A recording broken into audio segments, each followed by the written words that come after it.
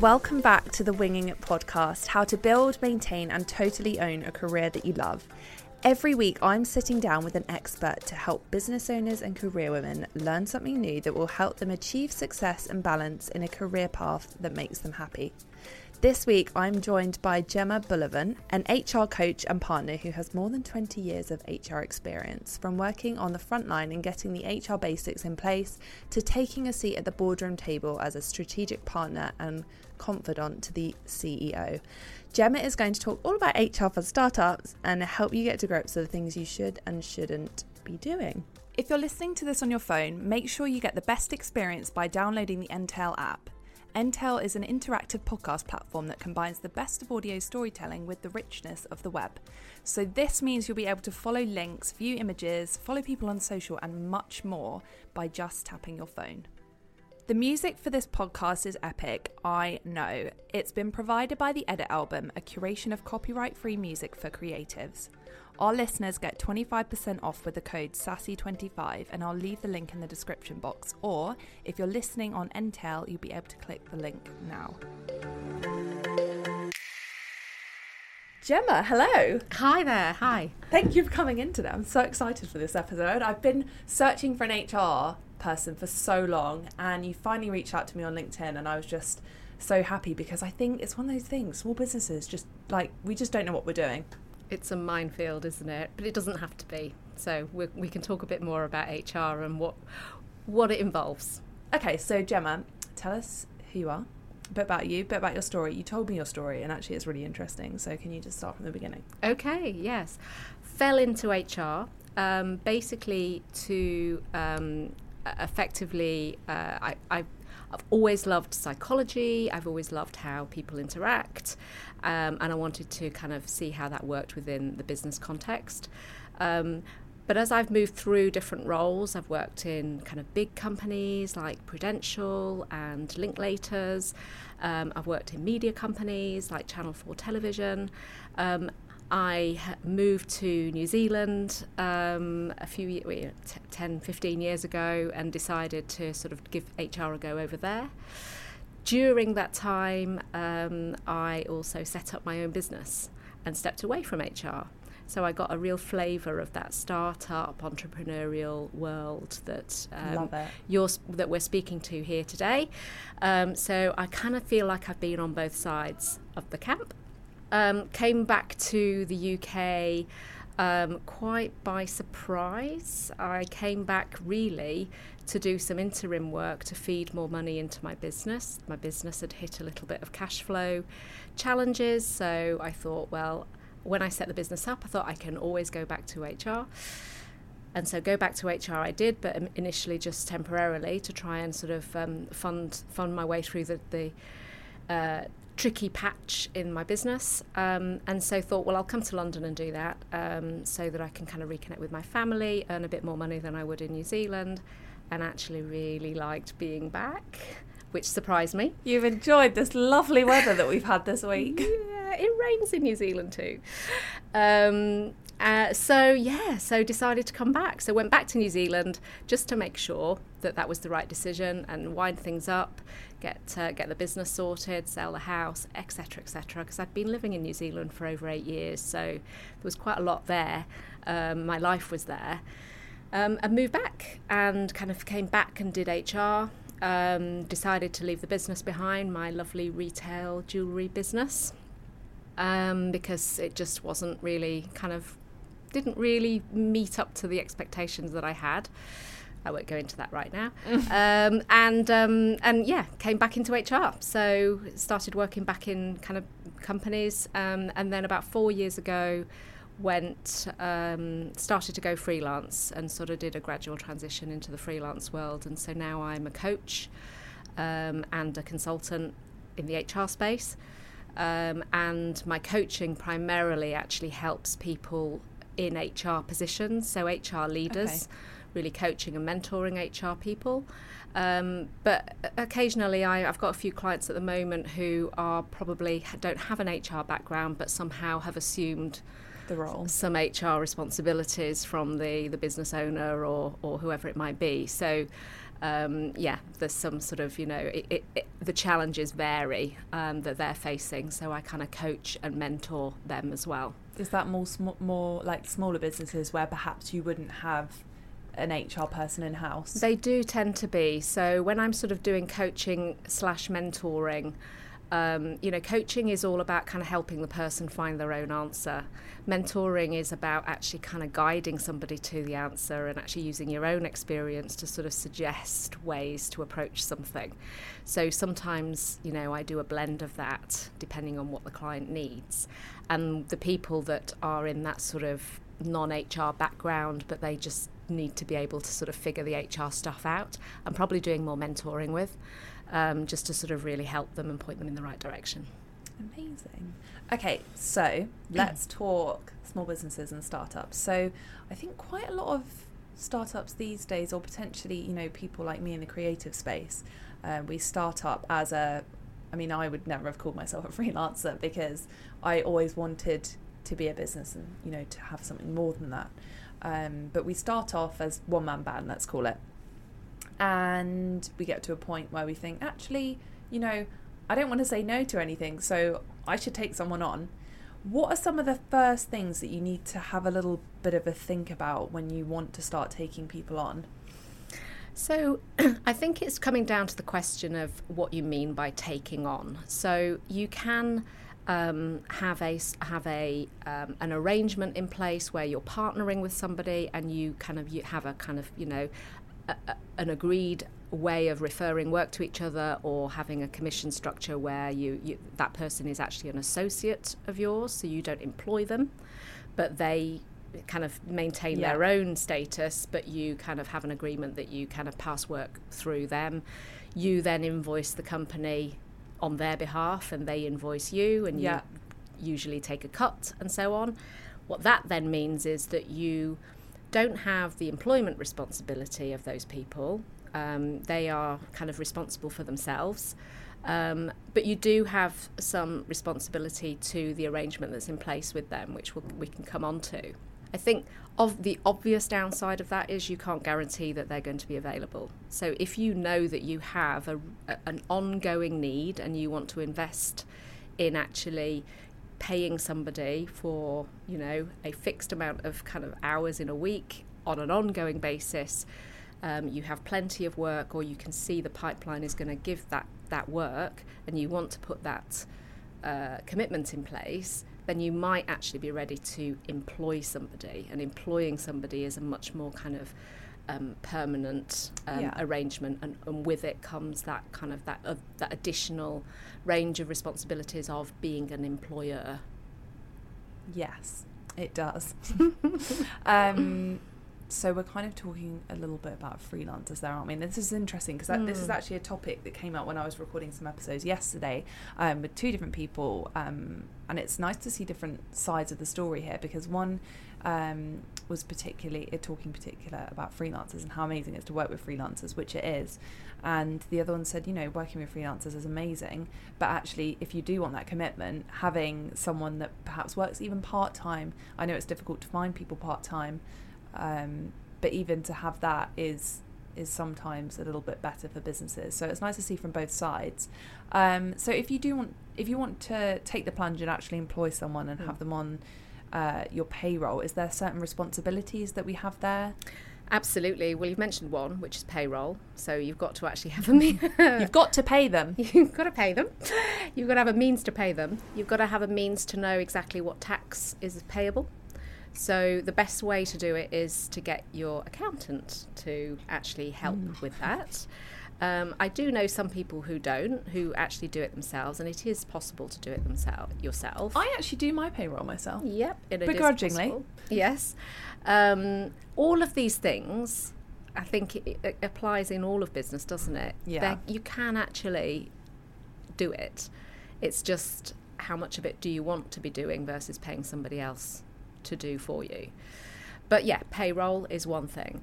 The other thing that is probably really key is you do have an obligation to have a written statement and a written contract in place. Okay. There's a legal requirement for that to be in place within a certain time frame.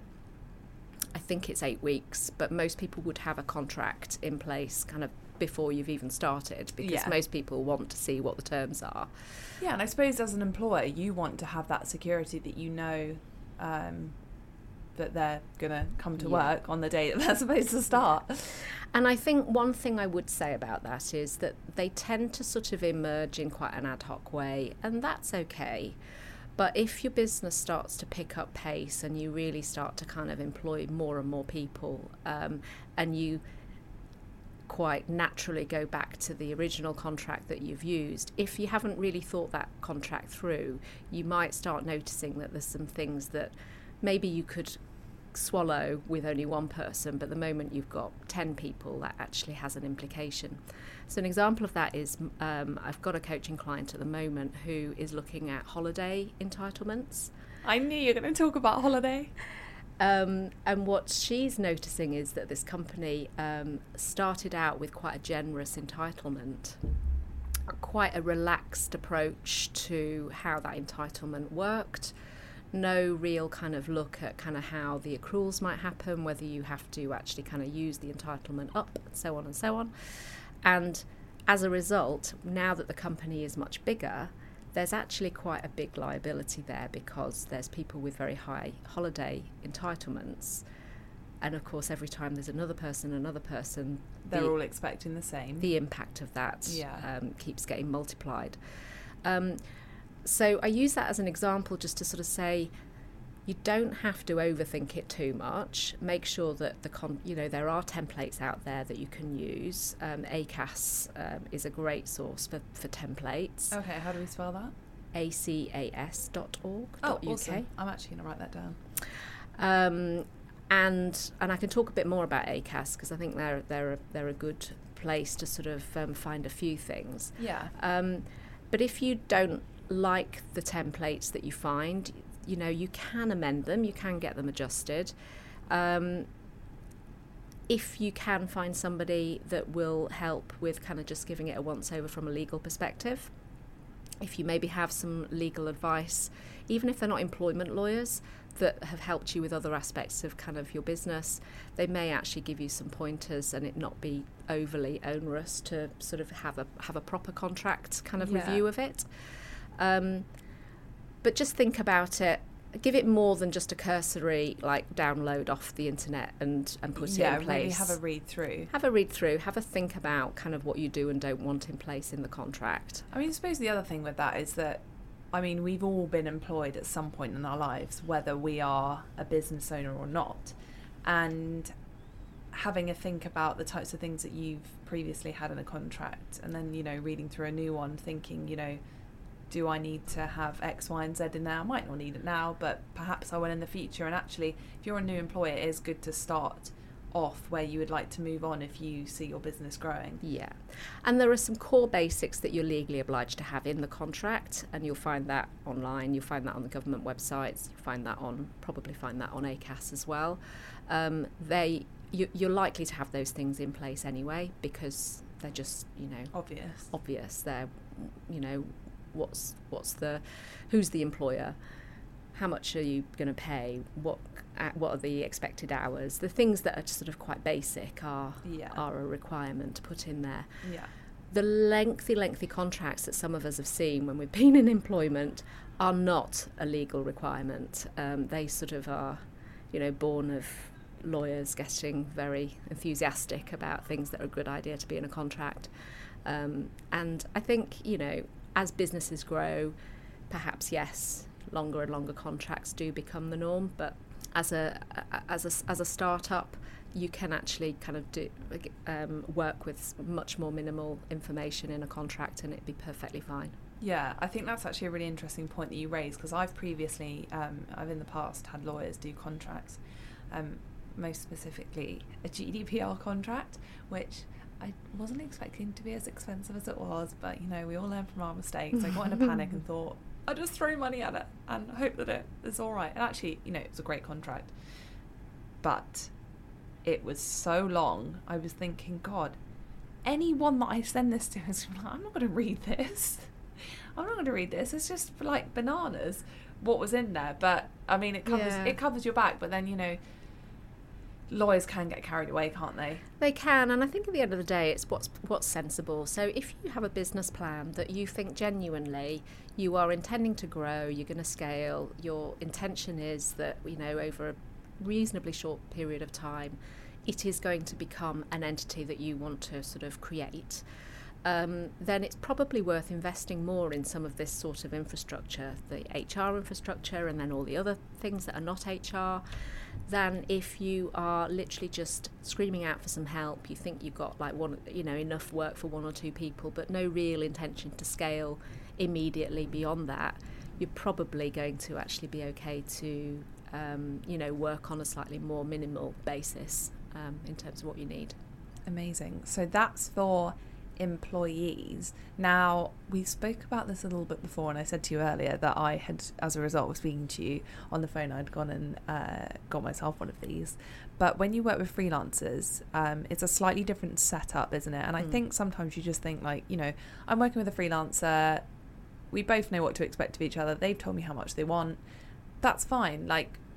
I know they won't be available all the time, but let's just go with it. And that's it's a verbal contract, if you like. Yeah. But because freelancers are, the type of freelancer that I use are very creative people, to send a contract sometimes feels a little bit I think sometimes people can take offence to it and be like, why do you not trust me? But actually, I think the important thing to know about contracts in that sense is that you both know what you're expecting of each other. And I think that's only a great thing. But I'd actually never previously sent out contracts to my freelancers, and you explained to me on the phone that was not a good thing, a habit to get into. Yeah, well, again, I suppose it's down to the risk. If you've got one or two, and you kind of you work with the same people all the time, and that the risk is relatively minimal, then it probably is fine. It's a little bit like you can live without contents insurance for your house, but you live with that risk, right? Yeah. And if that were to go wrong and you get burgled, then you are stung. So it's the same with HR to an extent, which is you can live with certain amounts of risk within the letter of the law, but if something goes wrong, you are stung.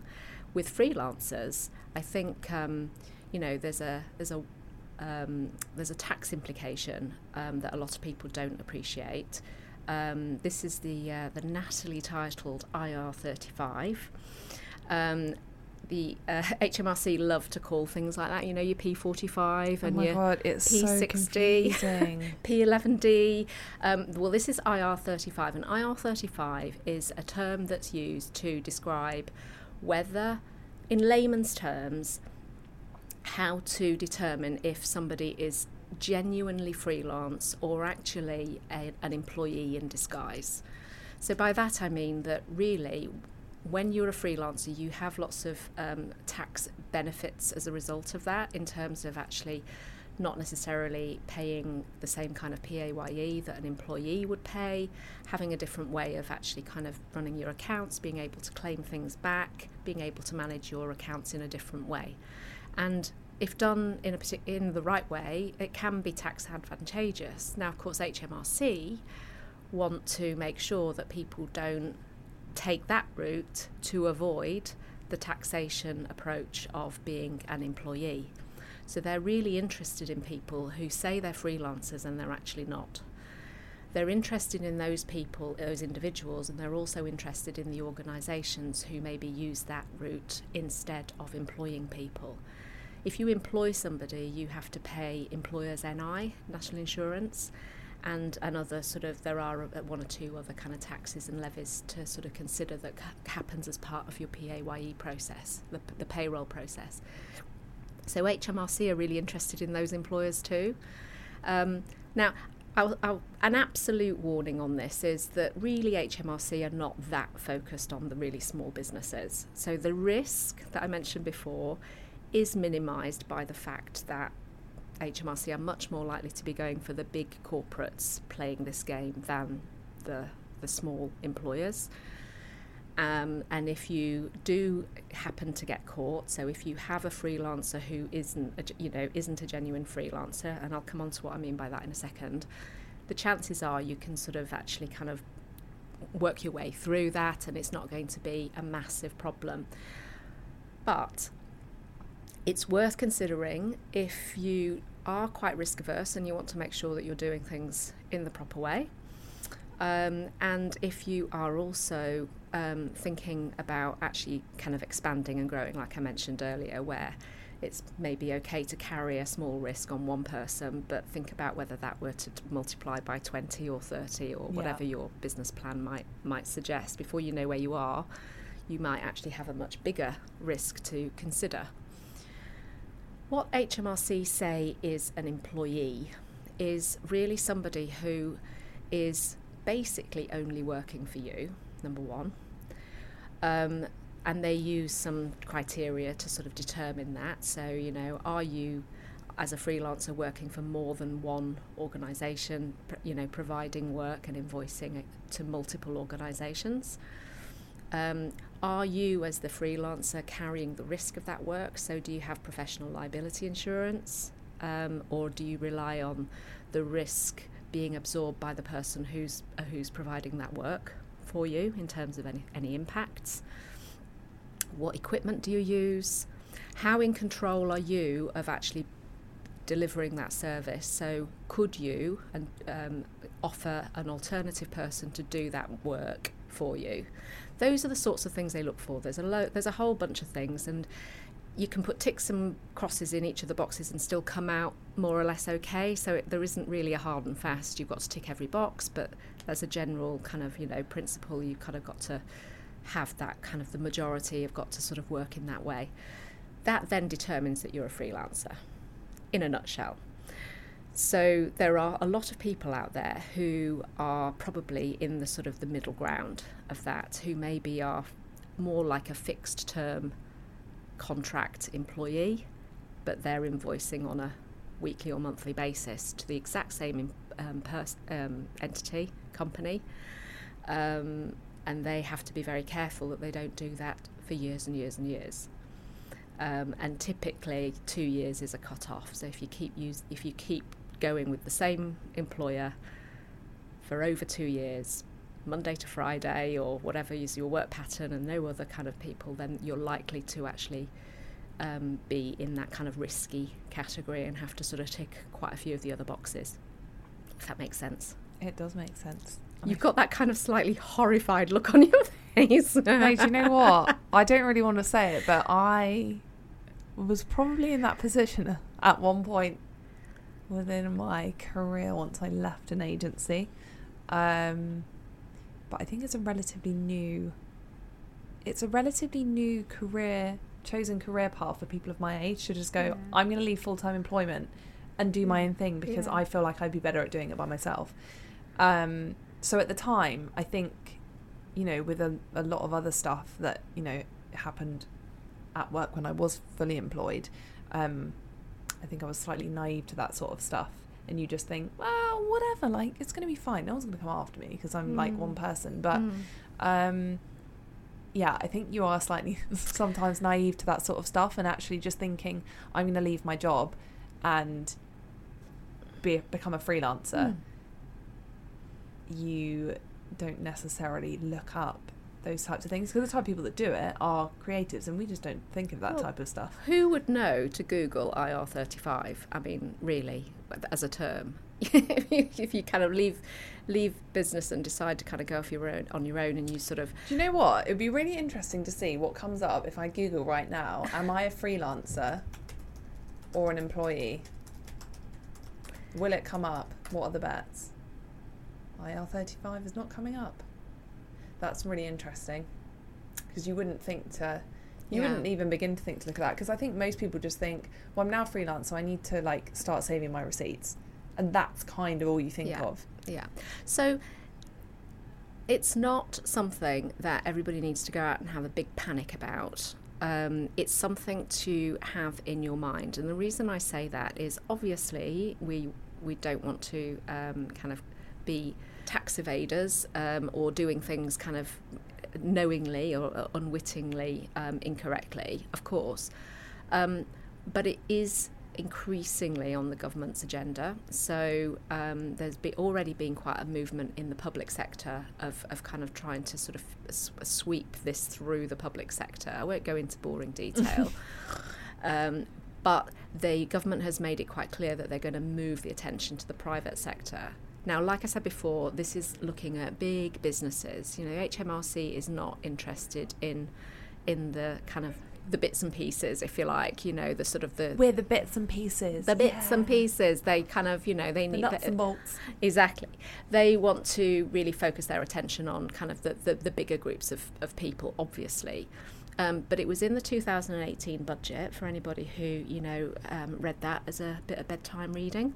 I did not, but thank you for informing me. I think, you know, quite a lot of other things, shall we say, have been discussed politically for the last couple of years that perhaps have taken the attention away from maybe what have otherwise have been sort of a bit more kind of explored in the news for us. And so, you know, I think it's there in the background. It's not something to kind of completely worry about here and now, except to sort of just have it thinking about. Yeah. The other thing, though, just to think about is, have you got a contract in place for your freelancers, regardless of that particular part of the equation, the tax part of the equation, but simply as a point of clarification, an established agreement of what your deliverables are, of what the expectations are. You know, when you employ somebody, you can actually be quite clear about what you expect from that individual, and you have ongoing performance management or ongoing conversations with that person. You set the, you know, objectives for people. You kind of, you know, depending on what you need them to deliver for you. And really, you've got much more freedom, in a way, to do that quite nimbly with freelancers too. But if there's no way of actually recording that, that can start to run away with you, especially if you've got more than a couple on the go. Yeah. And so it's not a bad thing to have, just to be able to sort of occasionally come back to that question of, well, you know, if a deliverable isn't met, a service level agreement hasn't been met, if there are some challenges to kind of, you know, that what's being delivered, then that is basically what you go back to as your kind of, well, let's revisit what we agreed we were going to do in the first place and see, you know, if we need to sort of have a different agreement. Yeah, and I'll give an example of this because it's something I thought of recently. Is the graphic designers we work with, they're so talented, so amazing at what they do, and I love working with them, and it's kind of unspoken that anything that they design for our clients is property of Sassy Digital, and you know, usually they're happy with that, but you know, it is always in the back of my mind, what happens, God forbid, if some kind of relationship were to break down, and they go, well, actually I didn't sign a contract, so actually all of that work is mine and I shall promote it as so that is something that I, for our own sake, wanted to have in a contract, just that everyone understands. And obviously I don't want to not give them the credit, but at the same time it's our clients that come to us because we work with these amazing people, and you know, I want to share their talent, but also it's kind of, I guess, a brokerage, isn't it? It is. I mean, that's a fantastic point. Intellectual property is one, whether you are employing somebody or whether they're a freelancer, that you need to be really clear about who owns what's being evolved and developed, and have quite a transparent, candid conversation, and then written agreement about that to ensure that everyone knows what's going on with that. If there's some really sensitive information that people need to be party to in order to provide you with the service, whether you employ people or whether they're freelance, then you know, you need to think about, you know, privacy clauses, non-compete clauses, things that are going to protect your business interests. So let's say that you have a targeted sales pipeline and you're going after particular clients and you're developing this really new funky service line and nobody's thought of it before, and you're going to really target a particular part of the market and you need some help to evolve that. what's going to stop that person from actually kind of wandering off and telling somebody else exactly what you're doing? Oh, yeah. So it's really important to really think through some of those things and have some agreements in place. And I think, you know, when people ask me about HR and the term HR, you know, I often just come back to some of its basic principles. And one of them is we're all adults. We are, you know, we have to. I'm smiling. I like that. Well, we have to always keep things on an adult-to-adult basis. Yeah. And there's always a tendency, and there's traditionally been a tendency, that somehow the HR role is something of a parent rather than an adult. And, you know, in psychology, there's this kind of whole concept of parent, adult, child. And in HR, I've always talked about the fact that in a culture and bringing a culture to life and getting the best out of people, at the end of the day, what you're striving for at all times is adult-to-adult relationships. So the moment you become sort of the parent-child, if you're the parent, then somebody becomes the child. You can't be an adult when there's a parent role involved, and you can't be an adult when there's a child involved, because those roles don't work. You have to strive to be adult-adult. So if you're in a dispute, you have to try and seek that adult place to actually have that kind of conversation. If you are trying to negotiate a contract, that's what you're trying to establish. And if you are setting up a kind of infrastructure for a business that is, you know, ready to employ people, then I think it's absolutely essential that you do it on an adult basis, and you're not there dictating the rules and the responsibilities and the regulations and what people can and can't do, and unnecessary restrictions, which starts to put you into a parent role rather than an adult role. Yeah, definitely. So with that in mind, if you are really starting to have to broach some of these really tricky conversations, like, you know, who owns the IP and all the rest, those sorts of things that we've talked about, then, you know, think of it from an adult perspective. What is it that you think is fair and reasonable? What, you know, establish what they think is fair and reasonable. Have a conversation about it and get to an agreement where you've got something written down and everybody feels comfortable with it.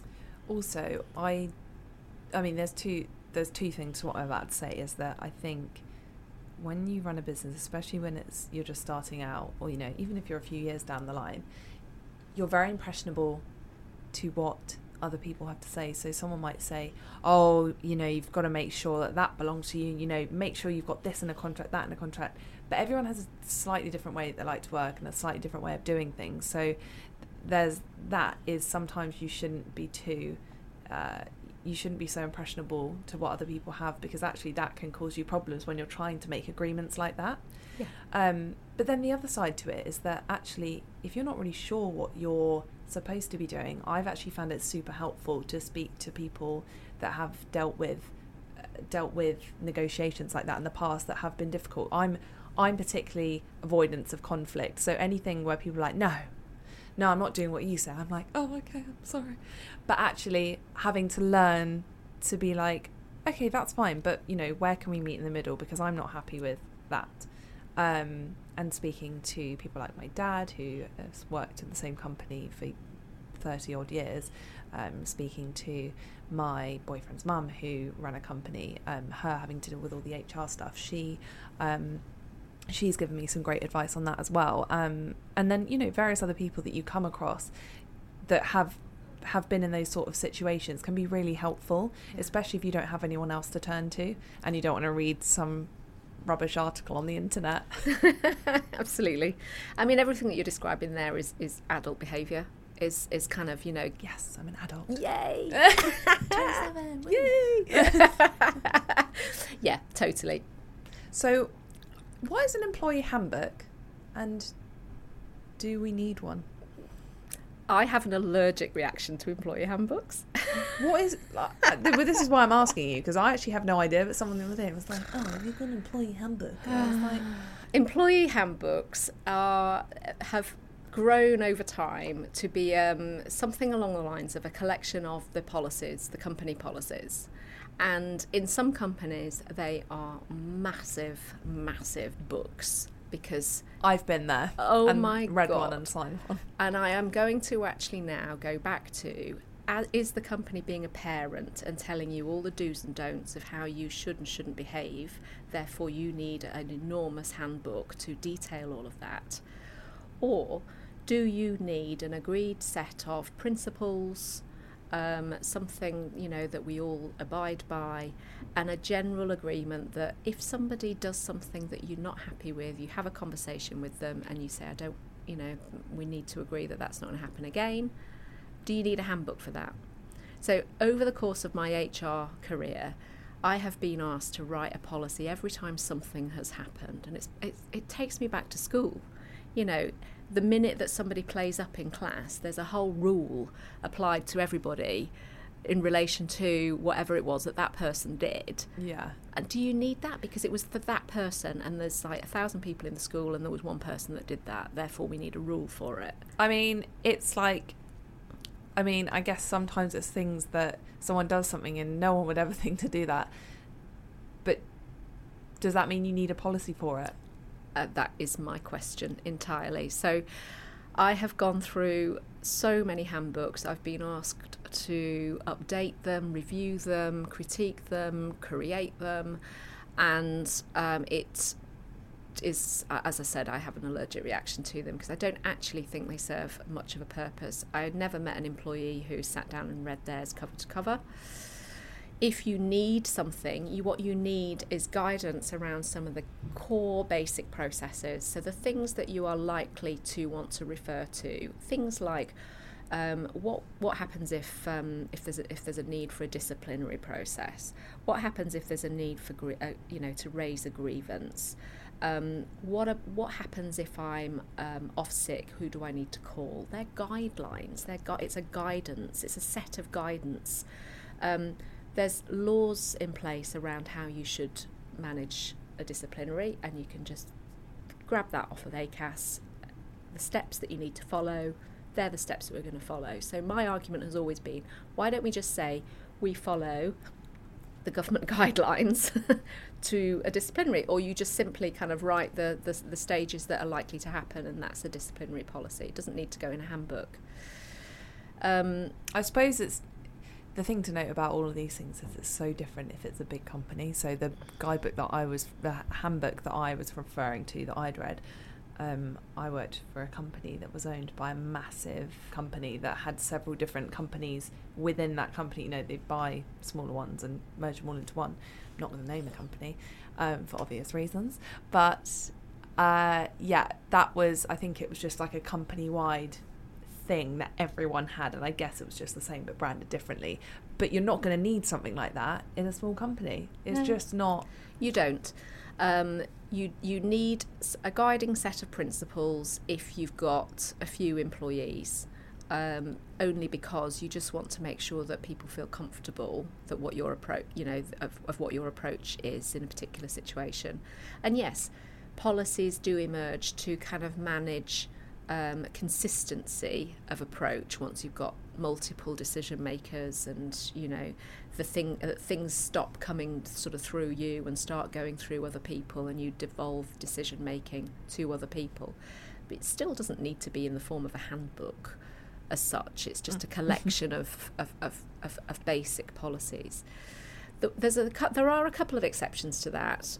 If you're pitching for work in large organisations often ask for, what's your policy on, what's your policy on, what's your policy on? Do you have an equal opportunities policy? Do you have a corporate social responsibility policy? And I've worked in places where we've created one so that we can just include it in the pitch, because it's basically just articulating what our approach is. Because at the end of the day, a culture is a combination of what you say you do and what you actually do. So just because you say you do something doesn't necessarily mean that's what you actually do. So, the two things do have to match. And you don't have to say what you do in every situation if that's what you do, if that makes sense. Yeah, it does. So it in a lot of ways, some of these things are a capture of what you do, but you still do it. You don't need it written down in order to do it. So yeah, I have seen some really interesting variations on a theme of employee handbook that I'm a bit more of an advocate of.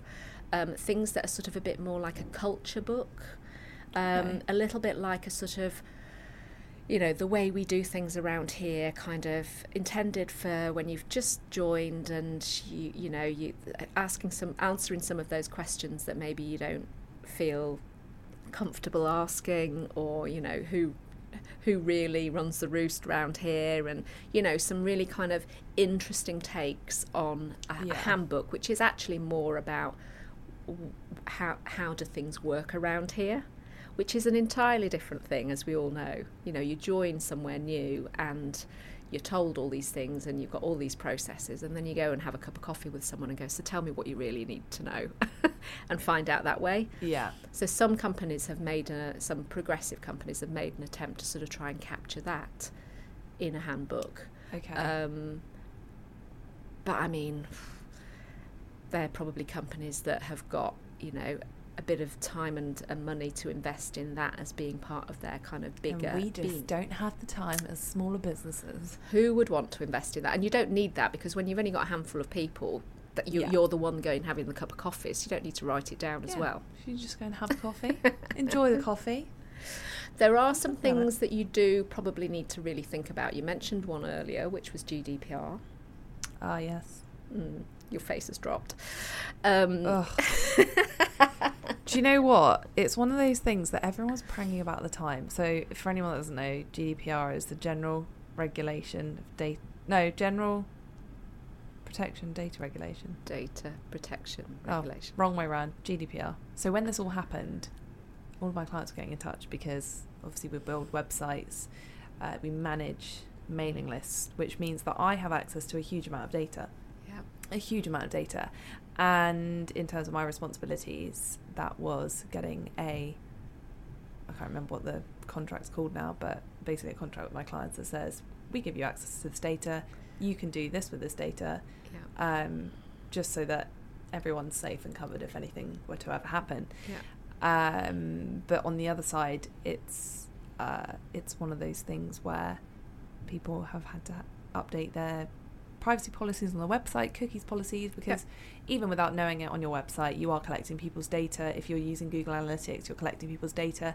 If you're sending out emails, you are obviously collecting people's data, but within those emails, there is something called a web beacon, which sends back to your MailChimp account, whatever it is that you're using, that tells you if people have opened it or not. So that's another form of data. So there's just data absolutely everywhere that you can have access to. And without telling people what you're doing with it, you're not doing the right thing. Yeah.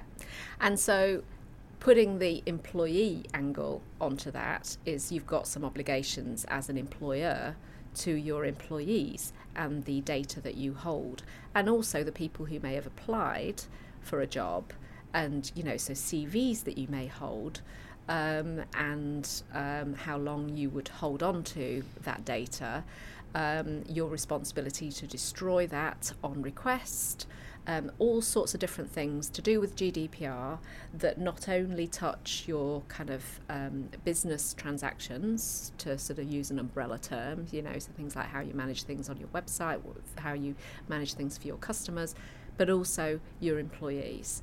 So and that includes freelancers. So it's because it's everybody that you touch and interact with. So because of that piece of legislation, there are things to consider with, in terms of GDPR, which is another reason to have a written contract in place with your freelancers, because at least then you can have a statement in there that kind of manages that aspect. The other big piece of legislation that is worth just bearing in mind, which never really got huge amounts of risk attached to it, but is nonetheless has quite a strong set of consequences if it were to sort of go horribly wrong, is anti-bribery. Yes. Do you know, I was actually going to mention this because I had within... Oh, marvellous. Yeah. It's been such a delightful conversation. Well, no, it has, because... No, the only reason I say this is because it's quite a big thing in agencies and in media, because it's not bribery, not as in giving people money, going, you know, I'm going to give you this and you, like, bump this up or whatever. It's things like... I'm not going to even say the industry that it's very rife in, but it's things like taking people out for dinner, taking people to see Jay-Z in concert in their box at the O2, taking people to various different events can be seen as bribery because you're favouring. And as I understand it, and I am no expert on anti-bribery, but as I understand it, it's particularly when you're in the middle of something where they're making a decision, a commercial decision. So if you're pitching something and then you go out and schmooze them in the middle of all of that, that's a big no-no, apparently. But I don't think... I mean, if you're pitching for something and, I don't know, 5 other people are pitching for it as well... No, actually, I was going to say I don't know if companies would be up for that, but they probably would, because actually, when you're pitching for something, it's more a case of, you know, do they like what you do? Tick. Yeah. Do they like you and your company? Tick. Yeah. Absolutely. I think, you know... It happens. It happens. The only reason I mention it is that there's quite a strong liability if you are found to be kind of in breach of anti-bribery. And when I say if you are found, because you are the director of the company, you take the hit for anything that happens in your company. So the actions of your employees the consequence would be on you as the director. And it goes up to, it's obviously hefty fines are typically, you know, the main thing, but it can include imprisonment. Now, of course, the likelihood of imprisonment on any kind of, you know, is going to be on the massive corporate scale, not on the scale of a small business. But because it has this legal kind of, you know, blanket around it, you do have to consider it as part of your process. So a lot of companies, if you know, whilst I am, as I've said before, allergic to employee handbooks and, you know, myriads and massive sets of policies, the ones that I do think are required are the ones that genuinely help employees. So, you know, guidance around processes and what to do when. Helping employees kind of figure out how they can complain in a protected way, how they can sort of do whistleblowing, things like that, things that protect an employee's kind of interests. I'm an advocate for, and the ones that have got some fairly serious consequences if things go wrong. So GDPR and anti-bribery, and depending on the industry, health and safety. That's interesting that you bring up where to go if things go wrong, because I think actually as an employee, and I'm speaking from being an employee, not as a director here, I think when I was younger, that was when I first entered my first job, and there was a thing or two that I probably should have gone to HR about, but actually at the time I didn't really know what the consequences would be for me if I went to HR. And because things were so weirdly backward at the company that I was at, I didn't feel comfortable going to someone in HR because there was nowhere written, you know, what, you know, maybe it was written down, you know, if you need to go and speak to someone, you can. It'll have been in that handbook that you say you read, but you probably didn't. Well, it was so long ago, I can't remember. But you know, when even it's written down, you're like, you know, do you take that for word? Yeah. Again, why have a handbook if people don't even believe what's written in it? Well, there you go. This explains why I no longer work there. But yeah, exactly. And I think ultimately, you know, there's got to be a balance, and it really depends on the industry. It really depends on the scale of the industry. You know, if we're talking about employing 1 or 2 people, then really, you know, you've got to use your judgment and just get sort of the basic requirements in place. And I mentioned before, but ACAS is a great source. It's a great source of templates. If you're listening on Intel, I'll link it for you. And if you don't have Intel, you should download it. It's a really good app.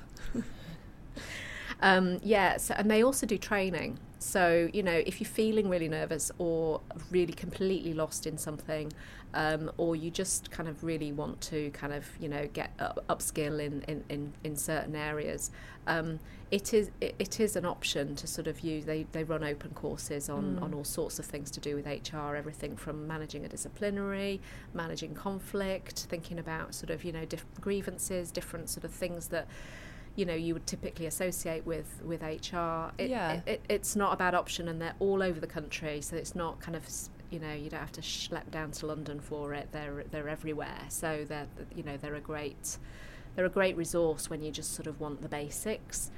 And then there are some reasonably good tools on some of the government is trying its hardest. Well, not its hardest. Please don't say it's not trying its hardest. UK. It's trying a bit, but you can find some like calculators and things on there that can help kind of, if you need to make somebody redundant, God forbid, or you sort of, that I've actually used that before because I got made redundant. Then, that is one of the places that you can actually get some reliable advice. Okay. Because, you do need to know that your advice is well, I suppose reliable. The good thing about that website is what's written on there is not fake news. It is government guidelines. So and even if we hate going around in circles. Exactly. And the other thing is, I know it's really tricky when you're looking up stuff online, but but employment lawyers pump loads of white papers and guidance notes out because it's part of their kind of marketing machine. So if something has come from a reasonably reputable kind of legal firm that you can sort of see, there are the big ones. You can check them in kronas if you like, but you can who they are and you can see who they are. Yeah. They are not going to put anything on their website that is not trustworthy. Yeah. The only thing to check is the date, because of course stuff changes. Yeah, it does. So you can happen upon things and read it and think, oh, you've got the latest, and if you haven't checked and it says 2016, the chances are it may have, it may be fine, but it's probably worth looking for something a bit more recent. Yeah. That sort of thing. But that's another way that's a really great piece of advice. Of finding actually. some free advice. Yeah. That's a really great tip. Thank you for that. So I love apps. I've got so many apps on my phone. I haven't actually shared any apps with the listeners yet. Maybe I should do one. I'm not going to do it today, but maybe I should do an episode on my favourite apps. So I've been asking everyone this, and it's producing really good results. If there's one app that you couldn't run your business or do business without, what would it be? And it can't be social media, so don't say LinkedIn. So mine, I would say, is probably relatively boring, but it's just so useful, and it's Dropbox. I just use Dropbox. So into it. Every single day. Yeah. Because I can use it on my phone, on my tablet, on my, anything computer. that's on desktop and phone combined is like a tick from me. And then it will download anything from my email straight into the Dropbox as well. So there's a my god, I didn't know that. Yeah. And I pay for Dropbox as well. I need to get on that. And then you can silence parts of Dropbox so you don't lose it, but you don't have massive clutter, so you can have it kind of kept, in the cloud or whatever, wherever it is. I'm not very technical, but you can just have what you use now, but not lose the storage of everything else. So you're not scrolling through loads of We should probably files. actually explain what Dropbox is, because sometimes I use it with clients. They're like, "What's Dropbox?" I'm like, "Do you live under a rock?" It's a file storing cloud service platform, so you log on the internet and you can just drag and drop your files on there and it stores them there. It's really handy actually when you're sharing files, but also handy to back everything up, because let's be honest, who just keeps stuff on their computer anymore? I got it initially primarily for the fact that then it is, because I was constantly getting more and more kind of external hard drives and kind of saving stuff on external hard drives, and then putting one in one location and one hard drive somewhere else just in case, you know, there was a fire or whatever. And I just got so bored of that. So I just wanted it initially for that. But actually what I found I'm using it for is sharing stuff, so I can collaborate. Yeah, it's great into business, and it's also great. It's also great to share with employees. So I use Dropbox with Jess, who works with me, and Becky, who's coming aboard, will use it as well, and we just use that to share files, because I don't want them having to constantly ask me for stuff when actually it's already available. Yeah, so they can go in, look at a file, they can update it, then you can go in and you don't have to have actually emailed it to each other, because you can both go into the same file. It's great. Amazing. It's not a boring one, it's a great one. Yay! So at the end of every episode, I have been asking everyone to give a motivational or inspiring tip of the week. It can be like a phrase that you live by or something. Maybe you've had to think about it. I think all the time I come back to don't sweat the small stuff. Oh, love that. Yeah, I think we can get so wrapped up, and I suppose everything that we've just talked about today can get incredibly detailed, can get, you know, the minutiae of detail can start to consume us, and you start to get worried about another thing and another thing and another thing. And I think sometimes you just have to lift out of that and just go back to what am I trying to achieve here? What are the basic principles? What's important? What's urgent? Do I need to worry about that? Am I overthinking this? I use it in so many different scenarios, and I just think it really helps lift sometimes the burden that you put on yourself in terms of, you know, over worrying, but also just actually really prioritising and getting you sort of really focused on what's important to do today, and don't worry about that. I might never need to do that. Applicable to so many things. Yeah. I think sometimes when you're feeling stressed as well, you do need to take a step back and think, do I really need to be worrying about this? Absolutely. What is my time better spent thinking about? And I come across it all the time in coaching. I mean, everybody sweats the small stuff. We all do it. I do it. We all do. And it's more of a sort of a personal reminder to not do it than actually kind of, you know, I never do it, because it's not realistic. But it kind of just helps to kind of, you know, step back and really think about what's important. Amazing. Thank you so much for sharing all your wisdom today and that little nugget. Thank you. Where can we find you if we want more advice, perhaps to even speak to you? Yeah. Where are you online? So I'm online at www.gemmabullivant, so GemmaBullivant.co.uk. And if you're listening on Intel, I'll link it now. Yeah. And on there you'll see all the stuff that I do. There's loads of stuff on there, and if you might even find a couple of little pages hidden sort of in the depths that show me kind of, you know, water skiing and all sorts of other crazy things. So you have a little dig around.